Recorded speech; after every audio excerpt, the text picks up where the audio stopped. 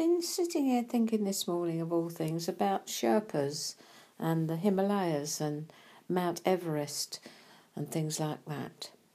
And I understand that if you want to employ true Sherpa guides to take you up Mount Everest, they will first see what you're like by climbing with you a couple of the lesser mountains in the range, just to test what you're like under pressure.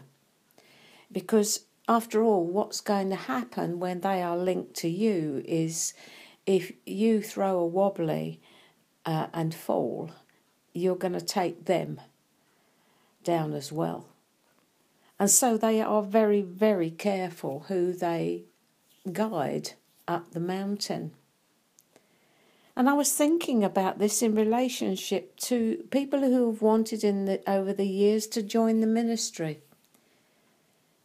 And I'll take them up a few mountains and see how they're like at altitude before I will agree to taking them on, or even trying to attempt to climb Everest, as it were. I have to say that to this point, I've never found anyone who can even scale the smaller mountains that I give them to try. Please don't think this is pride. This is total fact. If you're going to take someone or lead them to a high place in God, they have to be tested and proved. They have to go through their training ground and their proving ground before they go on the battleground.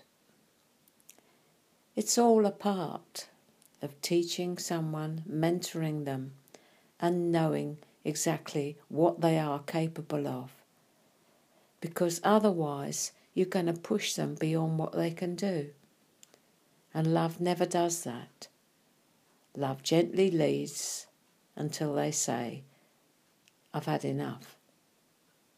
That's fine.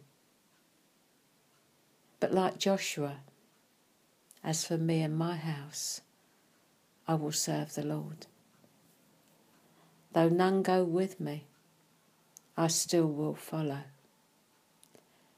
And as I look around at my own personal walk, I'm finding it quite without companions at the moment.